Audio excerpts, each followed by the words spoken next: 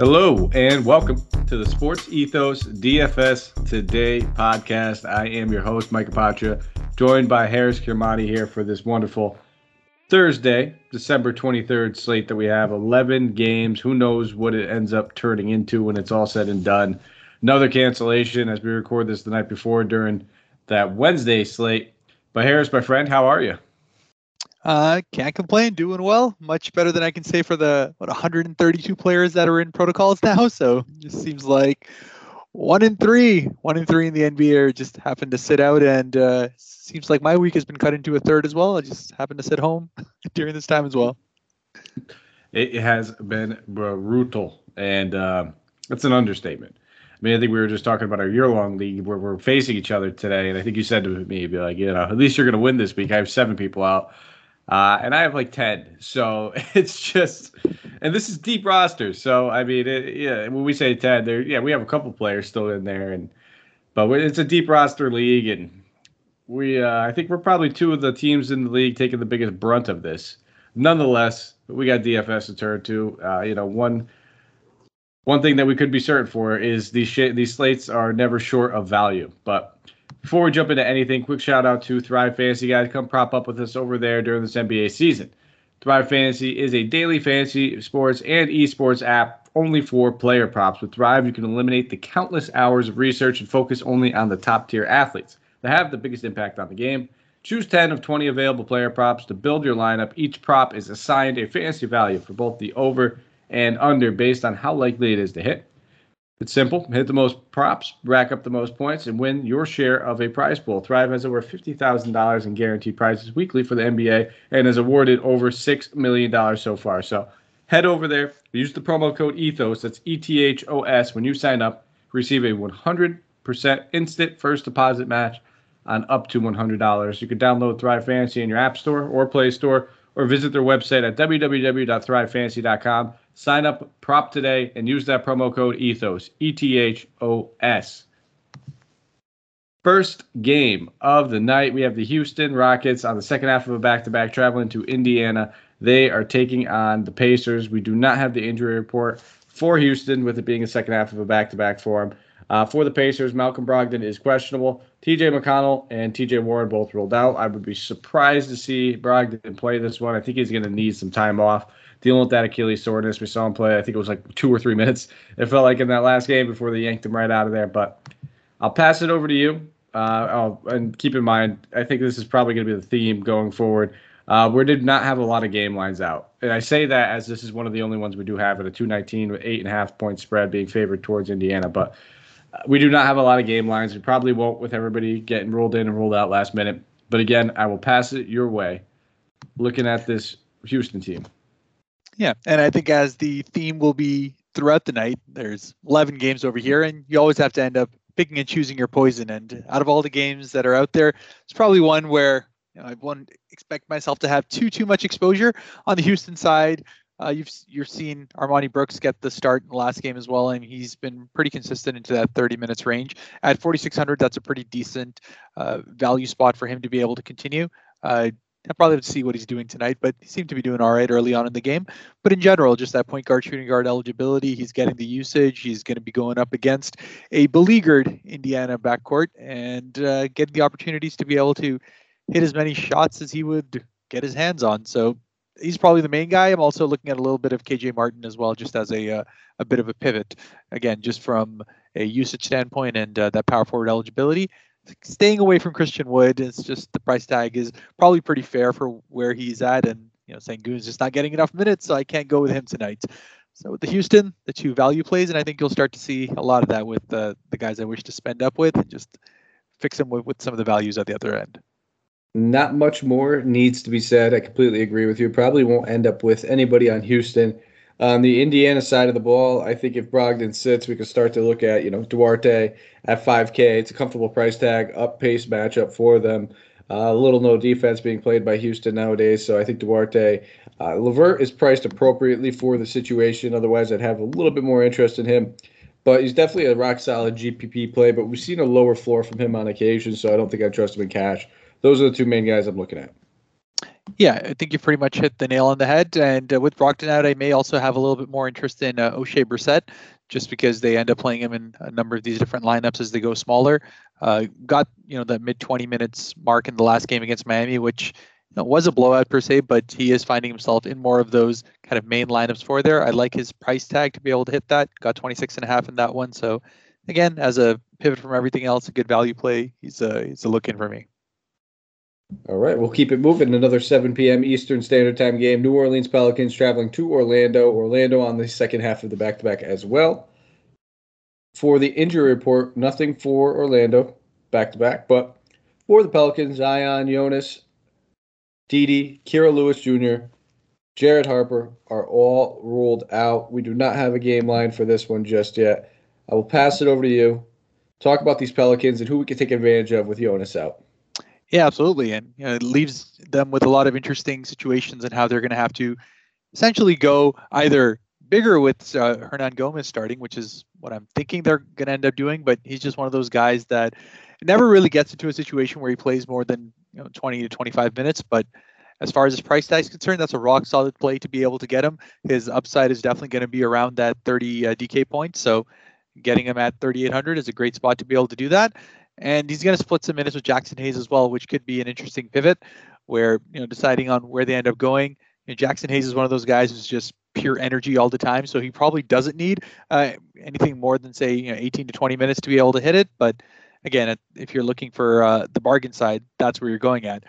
On the other end, though, where I do think there is rock solid floor and some pretty decent upside is with Josh Hart, who's been coming in absolutely hot over his last two games.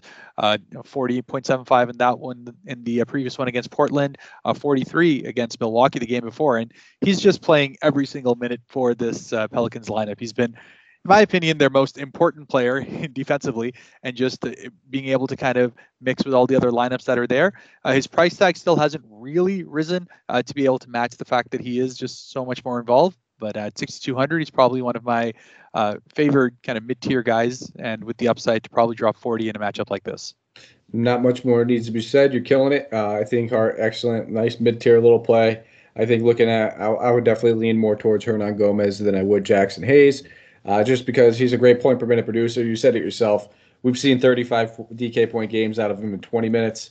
Bump it up a little bit. That's, we don't need him to play 30 or 35, but if he could play anywhere in those mid 20s, 26 minutes would be a sweet spot that I would be perfectly comfortable with paying that price tag. A lot of games, a lot of center value. He'll probably be pretty chalky nonetheless, but I still think he's a great option. On the Orlando side of the ball, I'm just going to keep leading into the guys I've been playing. It's that simple. Robin Lopez, 4,500.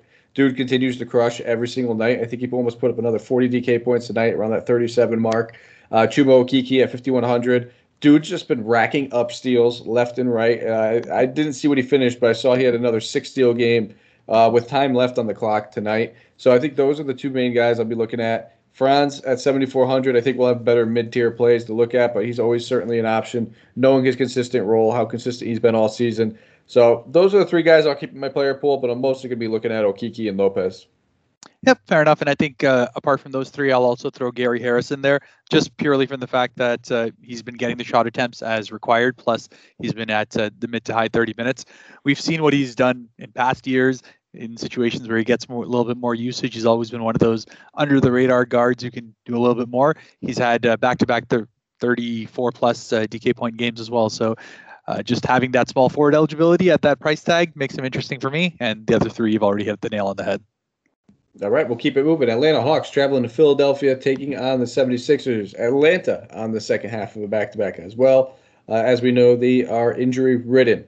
So no injury report for them just yet, but we have a decent idea. It's pretty much every starter is out at the moment outside of John Collins. For the 76ers, Andre Drummond, Danny Green, Shake Milton, Georges Niang, and Ben Simmons have all already been ruled out. No game line yet for this one. Looking at this Atlanta team, Cam Reddish went absolutely buck wild, really just kind of grabbed the hold of the offense tonight, was not shy shooting the ball whatsoever. So getting a little bit of a price boost. I think he was 37 coming into the night. Now he is 46, so $900 price increase. So, I mean, I think I kind of want to lean towards not playing him. As great as a play, he's still an option. I'm going to keep him in my player pool. But I'm a little worried about that price increase and just the raw ownership that's going to be gravitating towards him.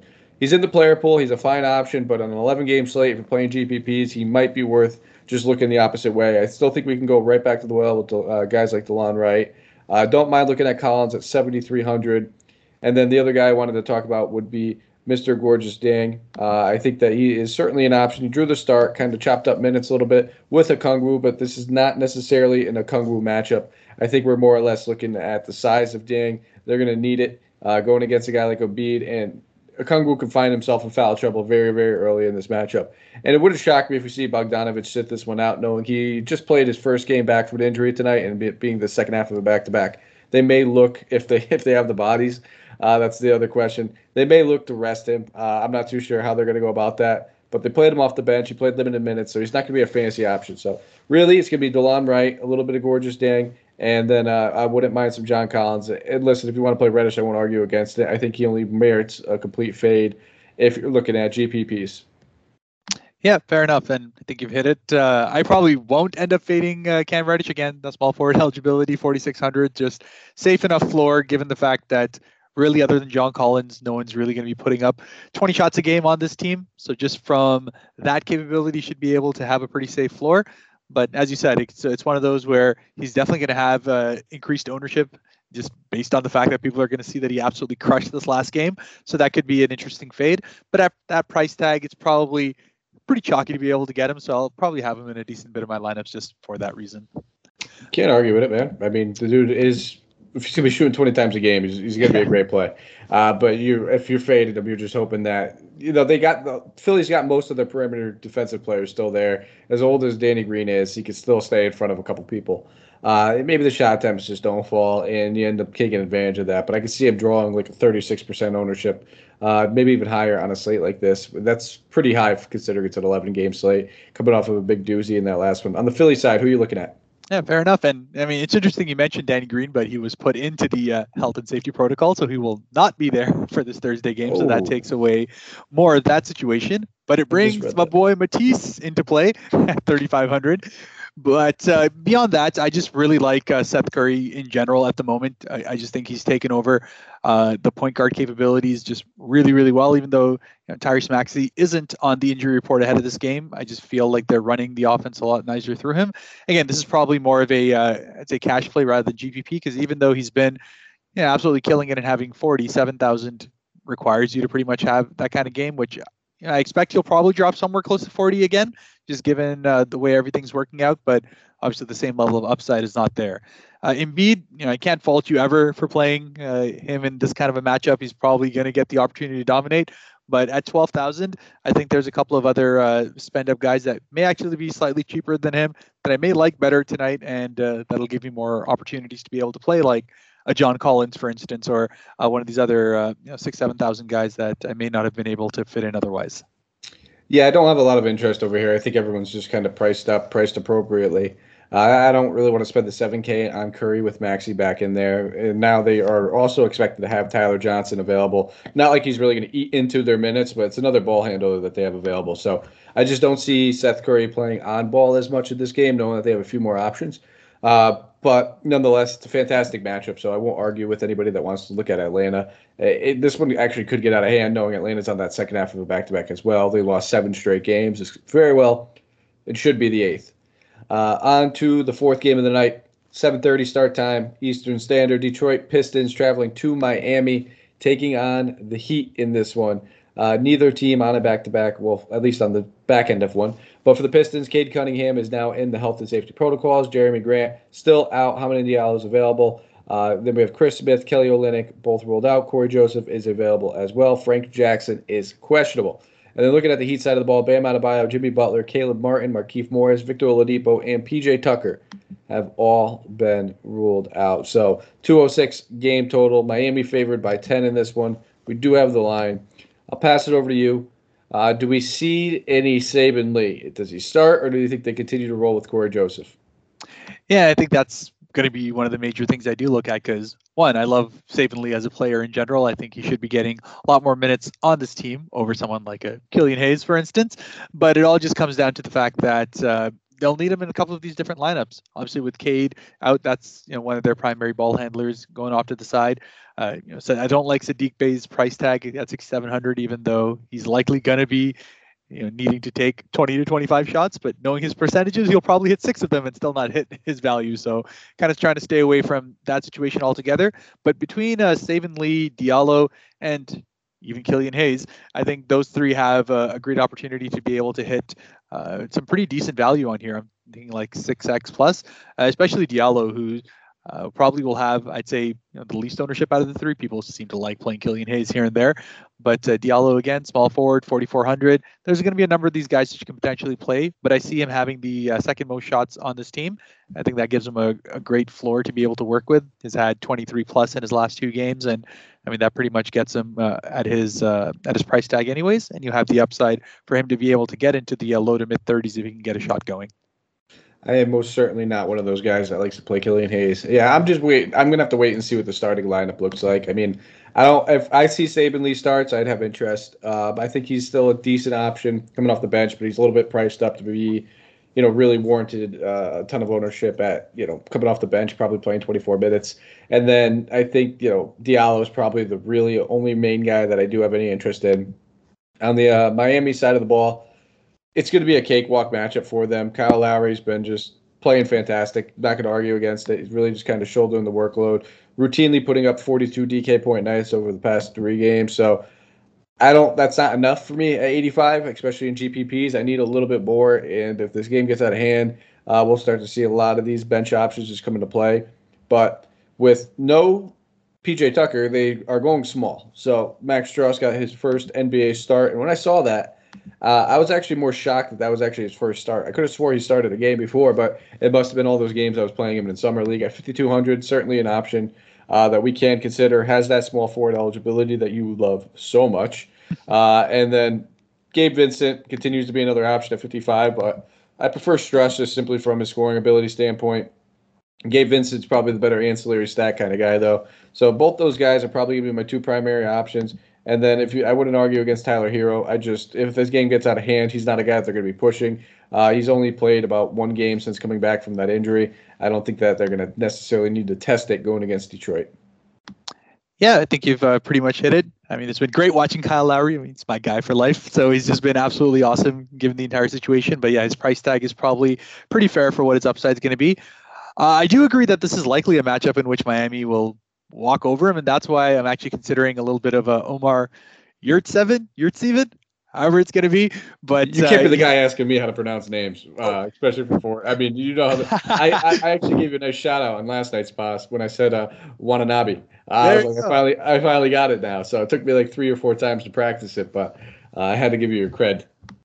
Yeah, I appreciate that. But yeah, it's with we'll just go with Omer Y. Omer Y will have his opportunities to be able to get into that low 20s as far as his minutes are concerned. And again, at 4,200, probably a little bit on the high side, but it's just one of those pivots that if the game does get out of hand, I expect him to see more minutes, just given the fact that Detroit will probably have to force Isaiah Stewart to be able to come out there.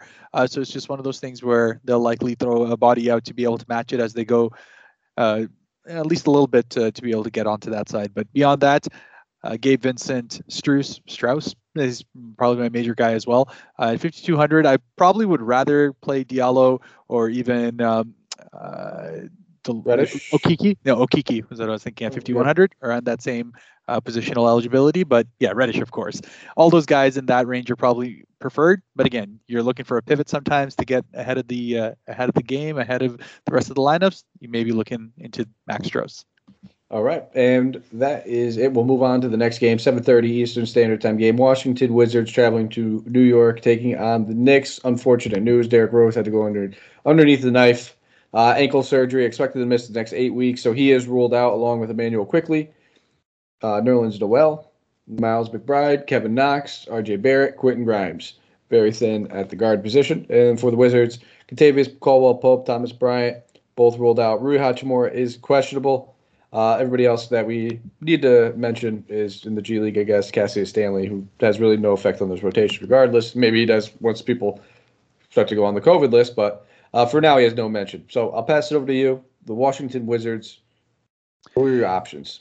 Yeah, now I'll be honest, I don't have a lot of interest as far as the Washington Wizards lineup is concerned. They're all pretty fairly priced. The only one that I may have just from a value standpoint is Denny Avdia.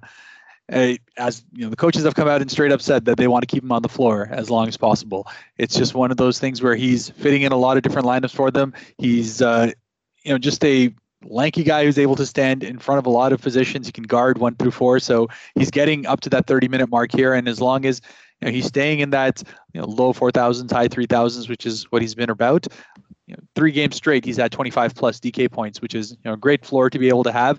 And he's been shooting pretty well in that time. I don't necessarily expect him to keep up 80% efficiency, but I also don't expect him to only have 5 field goal attempts, 6 field goal attempts. Probably closer to that 10 that he got against Sacramento on a more regular night. So on a matchup like this, they keep being very, very thin as far as outside shooting is concerned if Beal isn't going hot.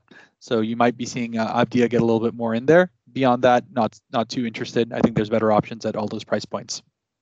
All right. I'm kind of right there with you. I think Denny's the only option, but I don't think he necessarily has the upside that we'll need for GPPs, but he remains a nice, comfortable cash play. If you land on him, I wouldn't mind that. On the Knicks side of the ball, I keep it very, very simple here. I'm just looking at the backcourt.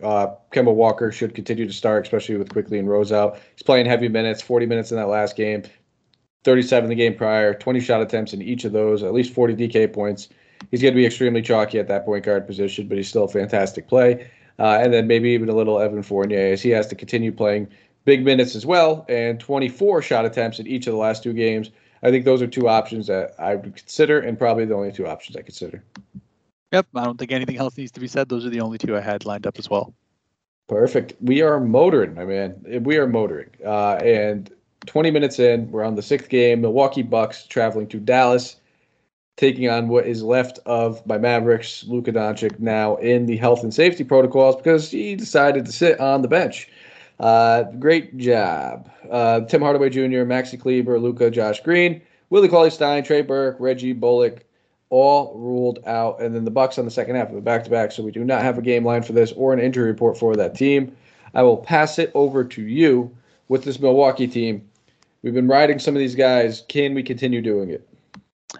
Yeah, and in general, you're just going to be seeing the main usage going to Drew, and I can never fault you for playing him at that low 8,000. That's a pretty comfortable play anytime he's able to continue getting the usage that he is now.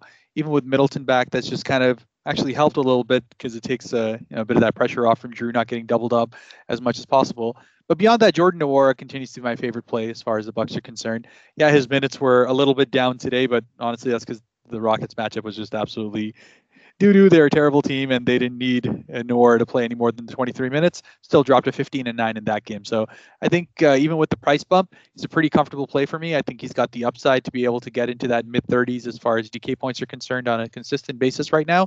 And they just don't have anyone else in the front court. Cousins is still kind of working himself back into that game shape. Yeah, he got a little bit more minutes in the last game, but I just don't trust him to be able to get, more minutes. He's ended up, what was it in the last game? I was trying to see his minute total, 27 minutes in this game as well. So I don't know how many he'll play on the second half of back-to-back. So I'll just feel more comfortable playing Jordan Nwora in this game.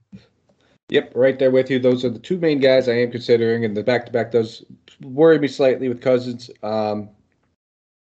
And not to mention, we talked about a few other centers like Robin Lopez, who just seems like he's a little bit more consistent and safe, especially if you're looking at cash games. But Cousins is still going to be viable, I think, in GPPs. And then now that Middleton and Holiday are back, it takes the shine away from Connaughton and Grayson Allen. I think those guys are still in play, but nothing more than pivot pieces. But again, so many guys in that 5K range that we will talk about and have talked about where I don't think I'll end up landing on them. On the Dallas side of the ball, it's a complete mess over here. Absolute just kind of, dog water mess when it comes to the rotations, who they're playing, who they have available. We could continue playing Jalen Brunson, but not at 8,500. I'll probably take a pass there. We'll have to wait and see on Porzingis. I kind of have him more on the doubtful side, the way I'm looking at things. Dorian Finney-Smith has been a guy I have been playing at 5,900, though. It's really starting to get up there in price tag. But if we see Porzingis is out, he'll still be my player pool. But just in all honesty, I don't see myself having too many shares. And I don't think I want to pay 4,700 for Sterling Brown either. We've talked about just so many guys in that price range as well, who I just think have a little bit more upside. I wouldn't be expecting another necessarily a double-double from him like he did in that last one. So I do not have much interest in my Mavericks whatsoever.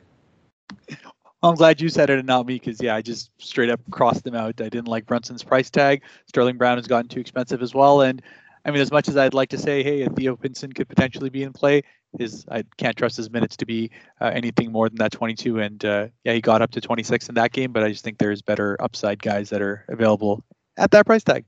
The fandom goes away when it comes to DFS and fantasy. It just has to. As much as I'd like to say, yes, play my favorite team's players, they stink. So don't. Charlotte Hornets traveling to Denver, taking on the Nuggets. The Nuggets on a second half of a back-to-back and really kind of just laying a dookie bomb.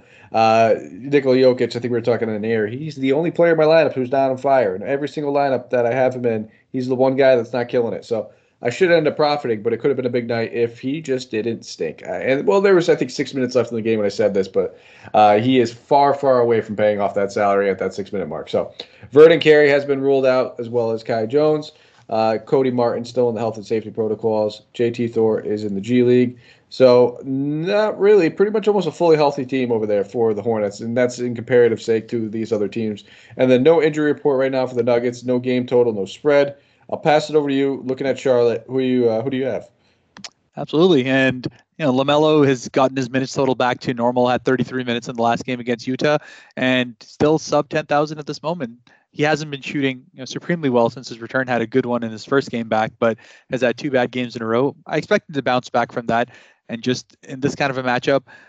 Even though Denver's coming on back-to-back, and players usually playing in Denver aren't always amazing in that scenario. Just the mile high, all that stuff always kicks in second halves. I do expect LaMelo to have a good game over here, and at 9,900, he's probably of that 9,000 to 10,000 range, probably one of my favorite guards to be able to go with today.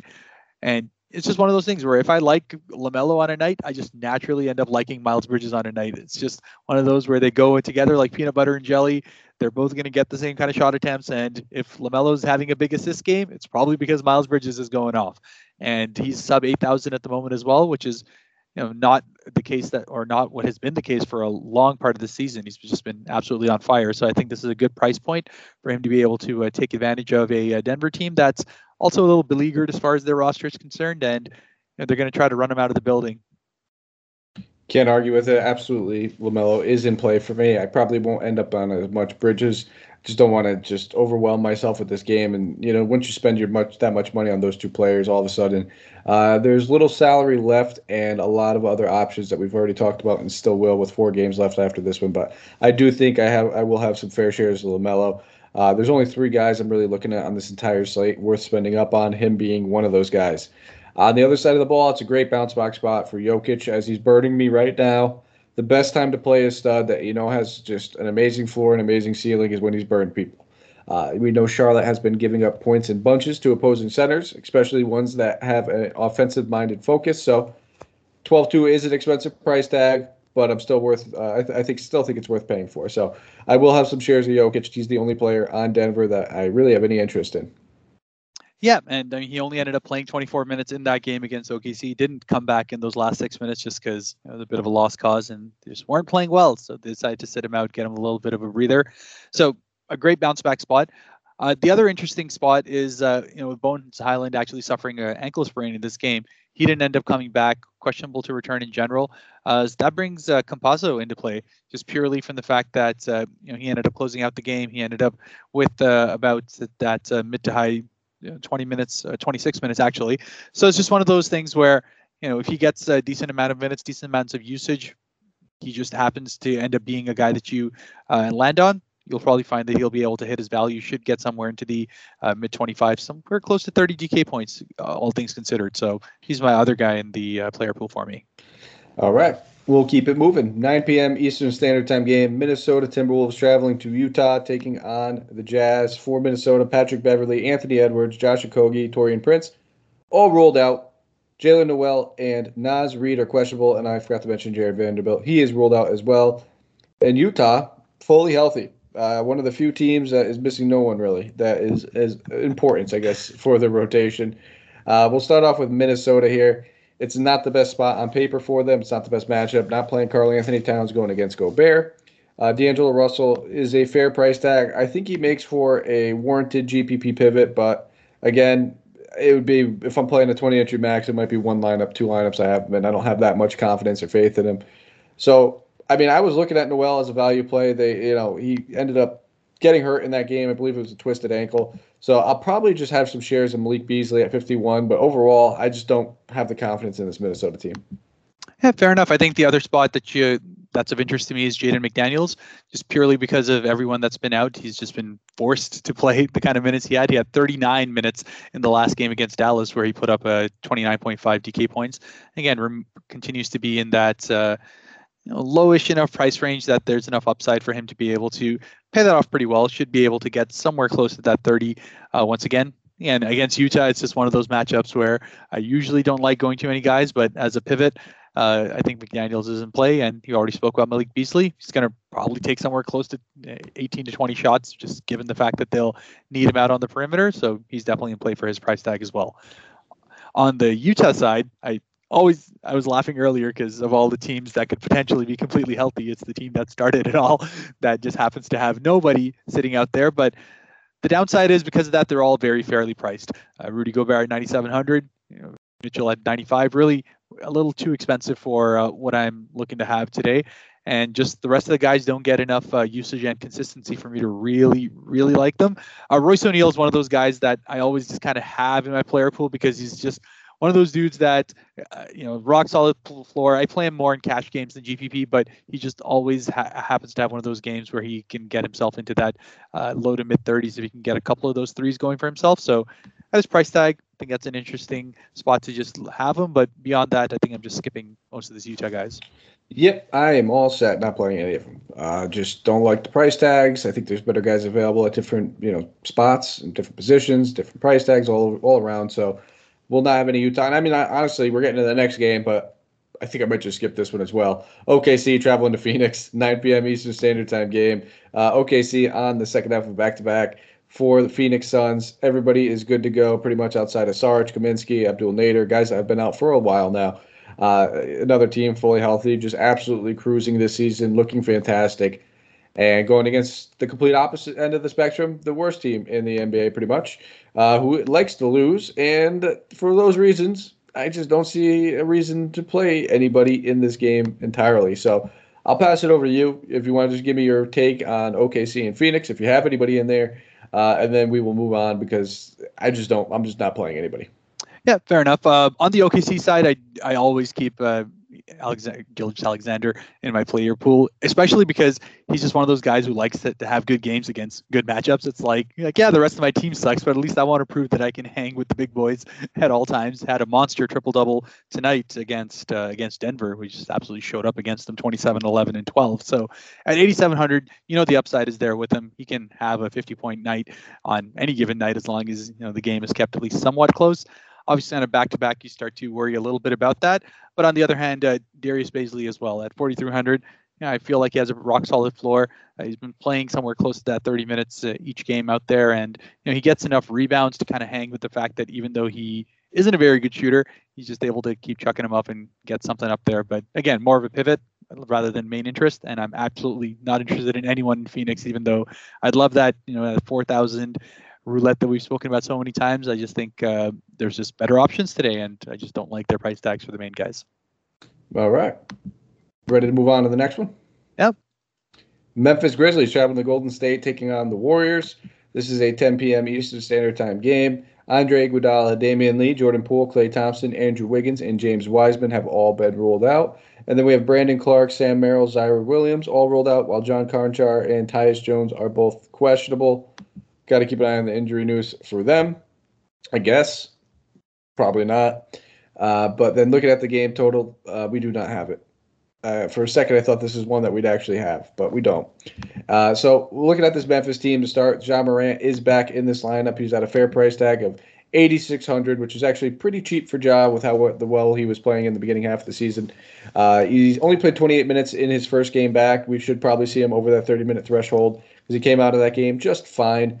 At 8,600, he absolutely warrants a look. If I'm not playing, a LaMelo or a nice high price point guard, I mean, just looking at some of the guys that are in that realm around that price tag, he's probably one of the better options. I think I prefer him. You mentioned Shea. I prefer him over Shea.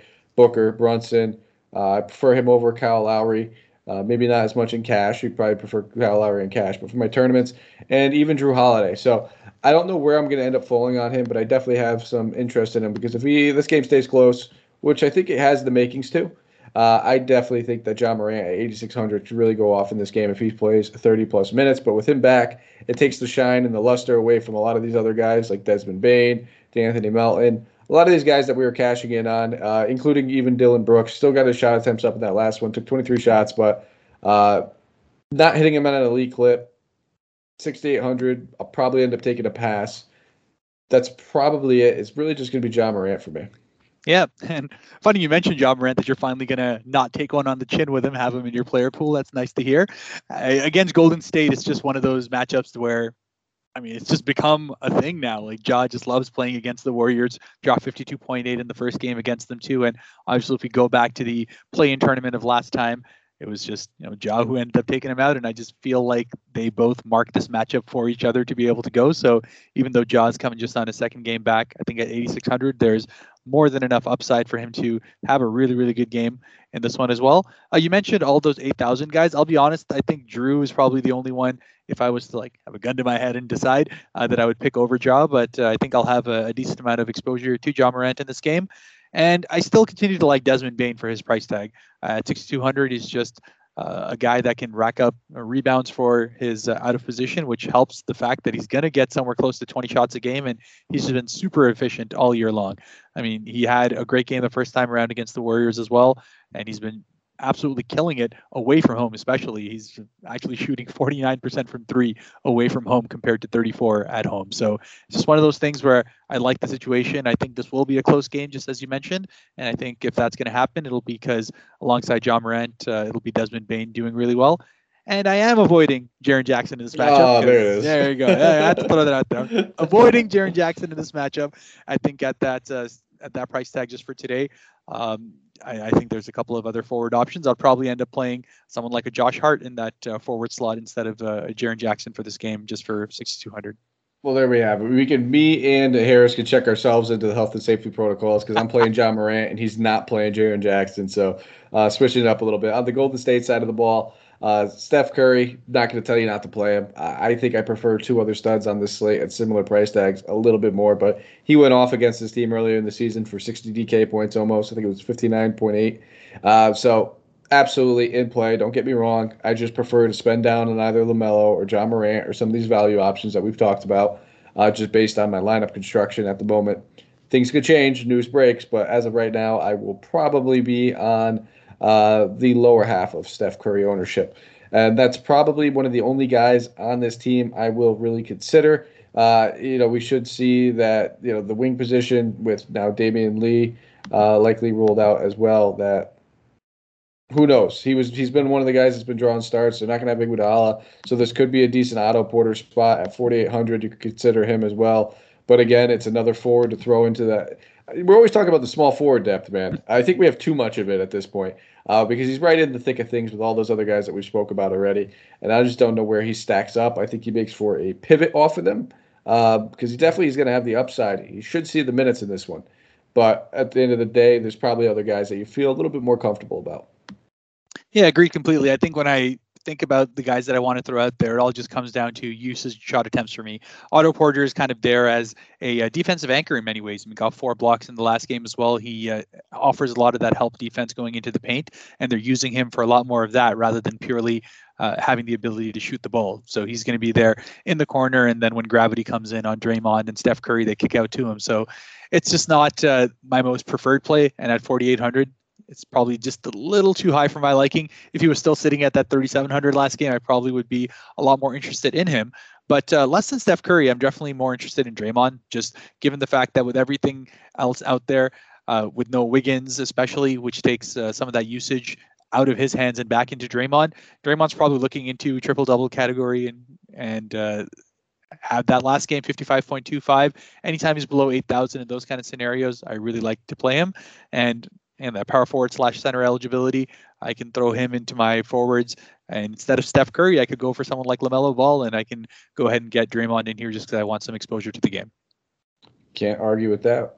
Final game of the night, San Antonio Spurs traveling to LA, taking on the Lakers. For the Lakers, Trevor Ariza is probable along with LeBron. And then we have Avery Bradley, Anthony Davis, Malik Monk, Kendrick Nunn, Austin Reeves all ruled out. For the Spurs, they are good to go outside of the normal injuries with like Zach Collins and a couple guys in the G League. Pass it over to you, San Antonio. I'm a little torn on some of these players. Normally, I'm a big DeJounte Murray guy, but I think I just prefer LaMelo, John Morant over him. But the dude, coming off one of his best games of the season, put up 73 DK points almost, triple-doubled. I think he set the Spurs franchise record for the most triple-doubles in the season, and we still have plenty of games left. So is he a guy that you're keeping in your player pool? Yeah, he had his 6th triple-double in that one, which beat him all out, so that's pretty crazy. And yes, he would be in my player pool normally, but honestly, as you said, at that 10,000 price range, I'd rather play LaMelo. Frankly, I'd rather play a couple of these guys at that 9,000 price range to be able to get him over DeJounte Murray just on this one today. And also, just given the fact that he's coming off that 73 DK points one, he's likely going to have people box score chasing and throwing him in a little bit more as far as lineups are concerned. I just think there's better options out there. In general, if the Lakers are decent at anything, they're pretty decent defensively. Their offense has just been kind of out and about. I don't even know what's going on with that team. It's just terrible, but they're able to keep their guys in front of them. And usually you'll find that guards themselves aren't having great nights against the major areas as far as the Lakers are concerned. So I'm probably not too interested overall as far as the Spurs are concerned. I always keep Keldon Johnson in my player pool just because at sub 6,000, I think he's got the upside to be able to get anywhere between 35 to 40 on any given night. He's gotten pretty close to that in his last 3 games, nothing lower than 32, which pays off his current price tag. But again, at power forward, and again, at that's 5,700, you can go back to Josh Hart at 6,200. You can look at some of these other forwards as well. Noah at 5,000 would probably play over Keldon Johnson as well. So altogether, probably avoiding most of the Spurs on this game tonight. On the Lakers side of the ball, it's very simple. It's probably just going to be LeBron James for me. 11-3, the way that the Lakers have just been getting toyed around with, eventually he's just going to continue to go full takeover mode. The shot attempts were kind of down early in the season, but now we're starting to see him hit 19, 20 shot attempts, it feels like, on pretty much a regular basis. He's hitting them at an elite clip over the past 2 games. He's taken less three-pointers, which I think is very good for his game just because he's not that good at them. The king, don't get me wrong, huge LeBron guy, but he takes these early, shot clock three-pointers, and it really just throws off the momentum for this Lakers team. All of a sudden in transition, they are absolutely terrible in transition defense, especially with Anthony Davis off the floor. Put up 50 DK points in that last game with very unlike LeBron ancillary stats. So I have no problem going back. I think this is a great matchup for him. Loves going against Popovich, and just knowing that this Spurs team just doesn't have like the defensive makeup for a guy like LeBron. I don't know who they're probably going to try to match up with him. Maybe it's Keldon, maybe it's Devin Vassell. Regardless of who it is, he's going to be running through them like a truck, in my opinion. So where do I rank him as far as some of these other studs? I think I still prefer Jokic if I have the money, but he's got point guard, he's got small forward eligibility. We've talked about some pretty rock solid center options that we could play. It's really just going to come down to what your lineup construction looks like, but I'm definitely going to keep him in my player pool as of now. He's probably right up there with, I've mentioned there's 3 high-priced guys I'm really looking at. It's him, it's LaMelo, it's Jokic. Those are the 3 guys I have consideration for. Yeah, fair enough. And I mean, as far as LeBron's concerned, I don't think you can ever go wrong with him. But me personally, anytime Anthony Davis is out, I actually find myself playing Westbrook that little bit more. I just think that's the main area where usage ends up going. So because Westbrook is going to be the guy who gets the ancillary stats for this team. When Anthony Davis is out, he's going to go and grab his double-digit rebounds, and everything else kind of comes into play.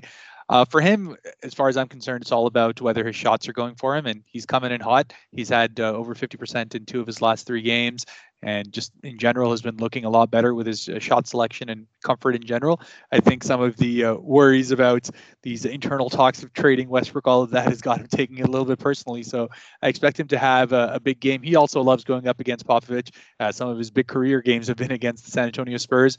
And early in the 2 games this year as well, he's dropped 53 DK points on average. So I think out of the 2, I probably like Westbrook a little bit more than LeBron. I know people will probably go the other way, but at 9,900, I'd probably end up playing LaMelo over Westbrook as well. So it's really between those 2 as far as I'm concerned. and maybe a little bit of Taylor Horton Tucker just as a pivot. Again, 5,200 is definitely a higher price, but again, he got 1 of 13 in his last game as far as shots are concerned, right? So it's obviously a bounce back spot for him. He's going to get the minutes. He's going to get his double-digit shot attempts, and usually he can get a couple of assists and rebounds to go along with that as well. Averages around 4 and 4 on those sides of things. So as long as his shot's not completely on the crapper, I think he'll be a pretty good pivot from everything else if you want a little bit of exposure in the game. Put another forward on the board. There you go. In that 5K range, absolutely. That brings us home. That is all 11 games. Now we will get to our games, which is our player tier segment. I'll let you lead off. Who's your high-priced player that you're looking at? Yeah, and I think I've mentioned it a couple of times already. Just LaMelo Ball. I like the fact that he's in a spot where his minutes are getting back to normal at sub 10,000. I always love his upside because, as far as I'm concerned, if he's all systems go, his floor is sitting at 50. So it's just one of those opportunities that I think we'll get to see him take advantage of. And a Denver team, which is lacking as far as its guards are concerned in general, are going to have a really hard time dealing with the shiftiness of LaMelo Ball. At 9,900, I think you've got a rock solid floor and sky high upside for him. So I'll go a little not off the board, but outside of LeBron and Jokic, obviously the two of the highest priced guys on the slate. I'll go with Ja Morant, 8,600, and just hope that his minutes limit is up. It's only his second game back, but this is a fantastic matchup for him. You said it perfectly before when we were talking about that game. And if he plays 34 to 33 minutes, I could easily see him paying off that $8,600 price tag quite easily. And then we will go to the mid tier, so that is 7,900 or less, my friend. Who's your top option? Yeah, and I think there's a couple of really good options to be able to take over here, but I still will stick with the guy I scratched on the first time around, which is Kemba Walker at 5,900. Is just in a situation where now with Derrick Rose out, with Evan Fournier really the only other guy alongside him, Alec Burks has kind of seen his usage dissipate a little bit from everything else. Has been Kemba Walker, who's just coming and absolutely taken over. He's obviously back in the rotation now. He's getting the start. He's getting the minutes. He's getting 21 shot attempts a game. He's dropped 40 in each of those. He'll probably be a little bit chalky, so pardon the easy pick on there. Jordan Nwora would be my other one, but I think at 5,900, there's not much better options as far as that price tag is concerned. Well, there you go. You just made it easier for me because I was between Nwora and Okeke, but since you just threw his name out there, I'll go with the other. I'll go with Okeke then. I think both those guys right at that 5K mark are fantastic value plays. I can't believe they haven't gotten bumped up a little bit more for how well they have been playing. I like the matchup for both of them, so sign me up. Those would be the two guys I'm looking at. And then for a value play, who do you got? Yeah, and again, I think to me the easy one would be Cam Reddish to be able to go with that 4,600, but I'm going to switch it up and say Hernan Gomez at 3,800 is going to be the guy to be able to go with on a slate where there are a number of centers that you could potentially go with. I think this is a good spot to be able to save a little bit of money and put that money up towards some of the higher price guards and forwards that we're seeing otherwise. At 3,800, I think his rock solid floor is obviously going to be there without JV in the lineup. You should be able to see him get to that 25-minute mark, which is really all he needs to be able to get somewhere near into the mid to high 30s, if not even 40. So I love his upside. I love the matchup over here, just being an Orlando team that's also missing a good bit of their front court, so it should allow him to dominate, and hopefully we can see a good night from him. Yep, and I'll stick with the Orlando theme and keep talking about the same guys I've been talking about, which is Robin Lopez at 4,500. We'll stick to the centers as well. Dude's just been killing it. We're talking 3 straight games with at least 30 DK points. He's 4,500. He's going against a Pelicans team where you just said it. Their best front court member is sitting out. So, yeah, sign me up. I'm good with Robin Lopez. We could have went with a number of those Hawks guys, I feel like, as well. But I like the consistency that we're seeing out of Robin Lopez, and he's offering some tournament upside each and every night. Did it today in an unconventional way as well, too. So definitely a guy I like. And then now we will shift gears over to Thrive Fantasy, guys. Don't forget to head over there if you're not signed up. Sign up. Use that promo code ETHOS. They will give you a 100% instant deposit match on up to $100. What is your top prop bet of the night?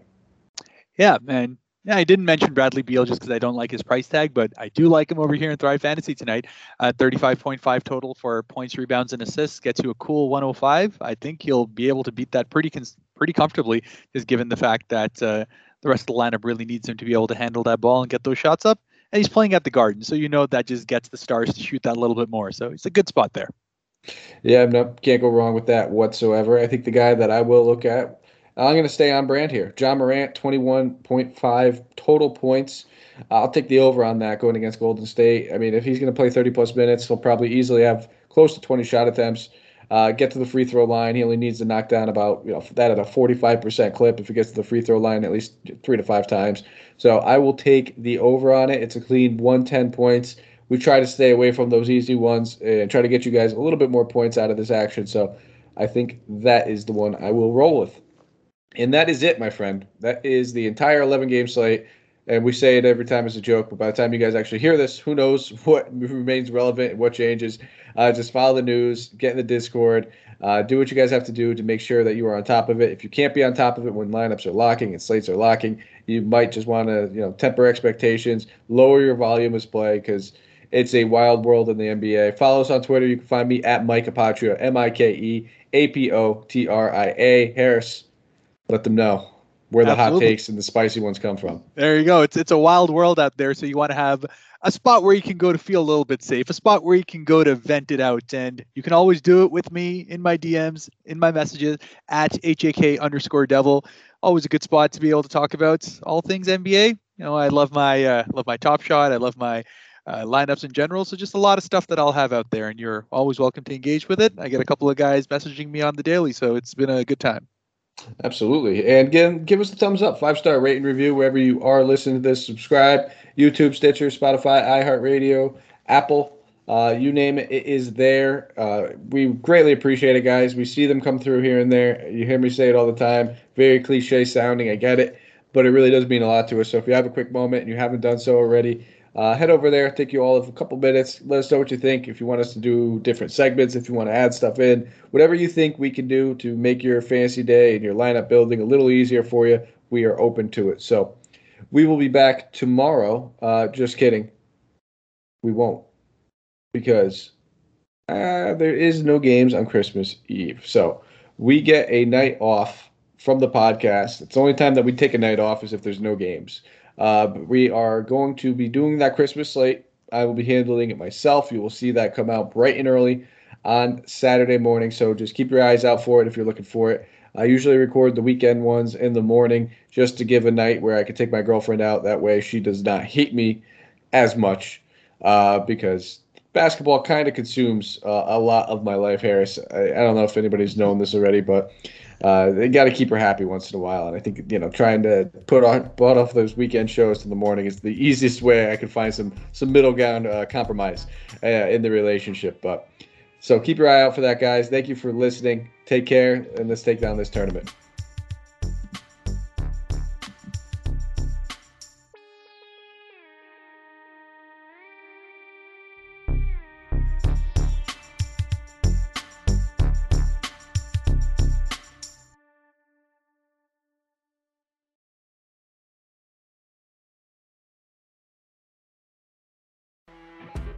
You know when you're listening to a true crime story that has an unbelievable plot twist that makes you stop in your tracks?